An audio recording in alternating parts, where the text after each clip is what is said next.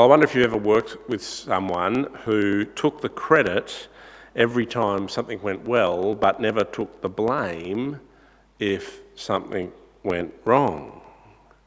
Or perhaps you've been in a situation where someone's taken the credit for something you did and never even bothered to give you a sort of mention for helping out just a little bit.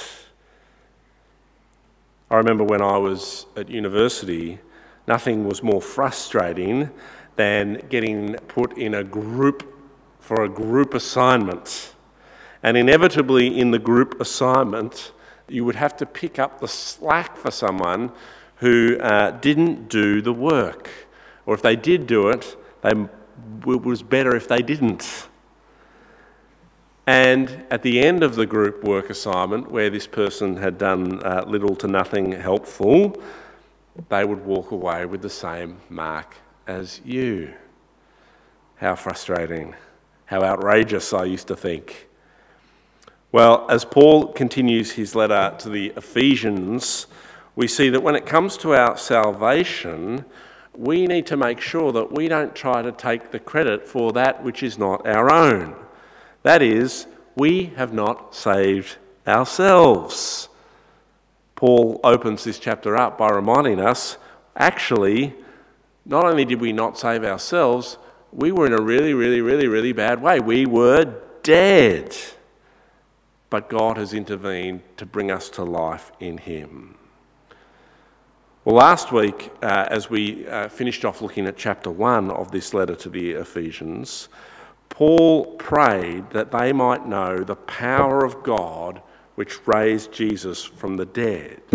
And this week we see they need to know this power, and we need to know this power, because it's the same power that works in our lives to bring us alive with Christ through faith. Verse 1 of chapter 2, as for you, you were dead in your transgressions and sins. See, often I think we think that our transgressions and our sins are minor problems, little inconveniences. But Paul reminds us here, no, our transgressions and sins mean that we're dead. Though we may have breath in our bodies, our spiritual and eternal state is one of death.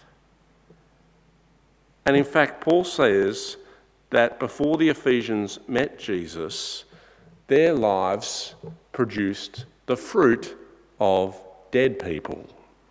You were dead in your transgressions and sins, verse 2, which you used to live when you followed the ways of this world and the ruler of the kingdom of the air, the spirit who is now at work in those who are disobedient.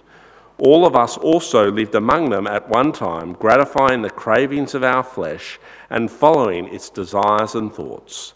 Like the rest, we were by nature deserving of wrath. The dead Ephesians, dead in their transgressions and sins, were just carrying on doing the things that dead people do, following the ways of the world, the ruler of the kingdom of the air, that is the devil, disobeying God and giving in to their sinful desires and thoughts time and time again. That's Paul's description of the life of the person who hasn't been made alive through faith in Christ Jesus. Dead in their transgressions and sins, and just going on living out the fruit of that kind of life. And that's his description of everyone who's dead in their sins, who hasn't been made alive in Christ Jesus. You know, sometimes we read this and we think, oh yeah, I kind of get that. You know, murderers are bad people and they are dead. Obviously, they've sinned a lot and they've engaged in poor stroke very evil behaviour that obviously is a result of them being evil people because they're dead in their sins and transgressions. We like to categorise how dead people are, how bad by how bad it is that we think it is in the ways that they have gratified the cravings of their sinful nature. And we like to think there's some sort of middle category, half dead, half alive, less deserving of wrath, less sinful, less disobedient, less going about gratifying the nature of the sinful heart. But no, Paul says, as for you who wasn't in Christ, you were dead. It's a description of every individual outside of Christ. Dead in our sins, spiritually and eternally. And yet, we still are physically alive and well, walking the earth. I think of this of what Paul's saying here as something like a zombie movie. Anyone into zombie movies here? No? Well, you should watch one. They're kind of fun. Zombies are dead, right? That's how they've become zombies. And yet, they kind of move about and they have some sort of semblance of life. They look alive, but we know they're dead, the undead.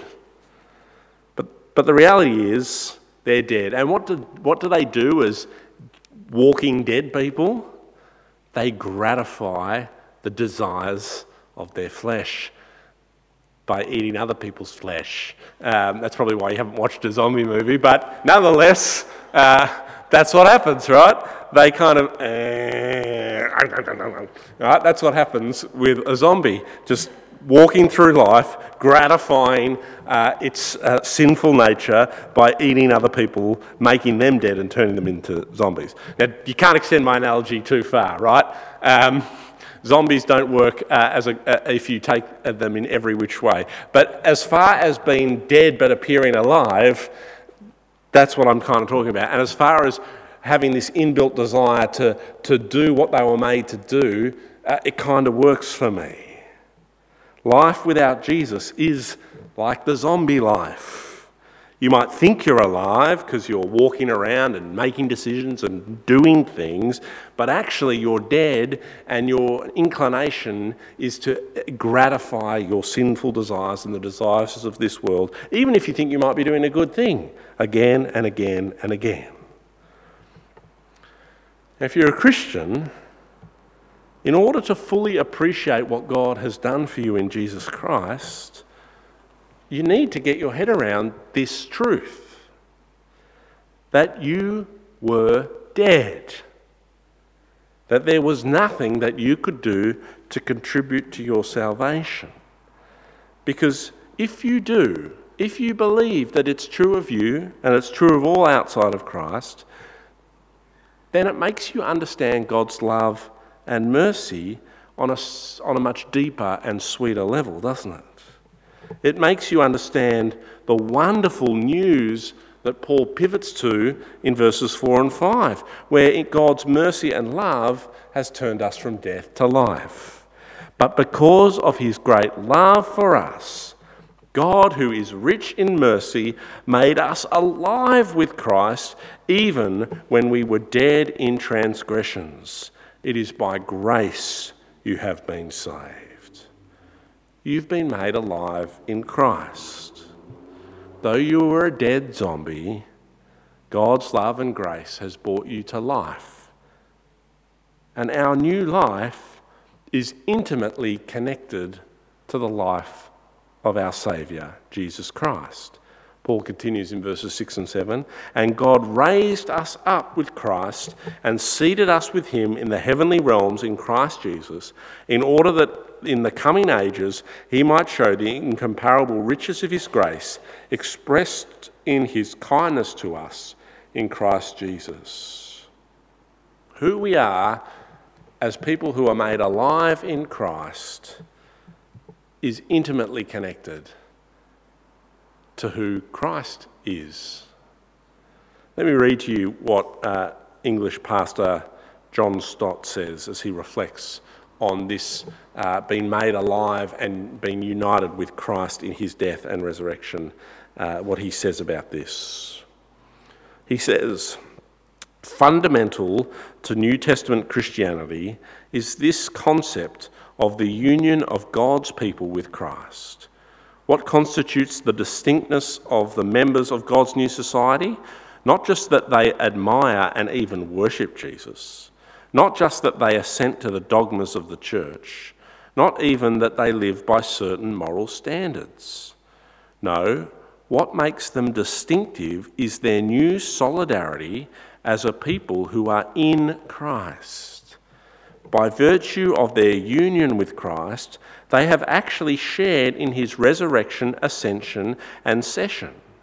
In the heavenly places, the unseen world of spirituality in which the principalities and powers operate and which Christ reigns supreme, there God has blessed his people in Christ. And there he has seated them with Christ. For if we are seated with Christ in the heavenlies, there can be no doubt what we are sitting on: thrones. Moreover, this talk about solidarity with Christ in his resurrection and exaltation is not a piece of meaningless Christian mysticism. It bears witness to a living experience that Christ has given us, on the one hand, a new life with a sensitive awareness of the reality of God and a love for him and his people, and on the other, a new victory with evil increasingly under our feet. We were dead, but have been made spiritually alive and alert. We were in captivity, but we have now been enthroned. God has done a marvellous thing, a wonderful thing. He's taken us from death to life, from captivity to enthronement. And he's done this not because of us, but because of who he is, a gracious and compassionate giver of gifts who has united us with Christ in the heavenlies. And so Paul can say this of new life, of the new life of freedom that we have in verses 8 and 9. It is by grace you have been saved through faith. And this is not from yourselves, it is the gift of God, not by works, so that no one can boast. Paul's reminding the Ephesians, and he's reminding us, that you've played no part in your salvation other than to accept what was already coming your way. In my life, I've been lucky enough to win 2 free overseas holidays. So I'm never going to win anything else in my life ever again. One was a trip to the Cook Islands with Elisa, and then several years ago, some of you might remember, it was while I was here, I went with a friend to Amsterdam. Both were amazing, unearned gifts. And in both cases, I didn't even know I was in the running to win them. The Cook Islands was a competition I'd entered accidentally by booking a flight to Cambodia. And the trip to Amsterdam, my friend had won and he needed someone to go with him. Both were free gifts given to me, and I'd done nothing to earn them. They were amazing, unearned gifts. And so it is with the life of faith in Christ. It's offered to us freely, and we're a fool if we do anything but joyfully accept it. Imagine a travel agent sends me the email, "Hey Chris, good news, you've won a free trip to the Cook Islands, flights, accommodation, all expenses paid." And I said, "No thanks. I'd rather not go to the Cook Islands for free. I actually was hoping to go to Fiji and I'd rather pay my way there myself." How foolish would that be? God's gift to us is a free, unearned gift. And when we understand our predicament and we understand the salvation that's been offered to us, we ought to do nothing but joyfully, gleefully accept all that he has done for us in Christ. And when we understand the gift that God has given us, when we understand how dead we were without Christ, when we understand how alive we will be in Christ, it makes it impossible to go around boasting, doesn't it? It makes it impossible to go, I'm a good person because I'm a Christian. If we did something to get ourselves from dead to life, then of course we could boast. If we worked hard on making something, of course we can boast. And if I'd made this lectern that I'm standing behind, of course I could say, look at my master craftsmanship, how wonderful am I? But I can't say that. I can say, this is a nice lectern that I have been given the gift of standing behind every Sunday to preach, thanks to those who've gone before me. It's a gift. I can't boast about it. It just is what it is. I contributed nothing to it. And so it is with my salvation. I rightly boast in the things that have come before. And in our salvation, we rightly boast not in ourselves, but in the God who has done the saving work for us.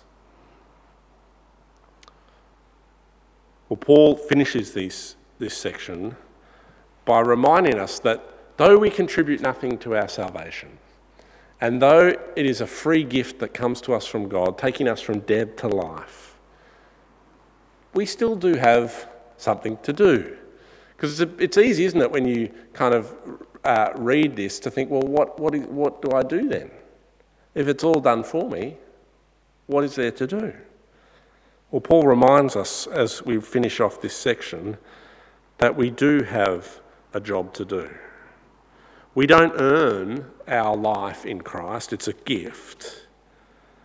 But it's a gift given to us with a call to something better.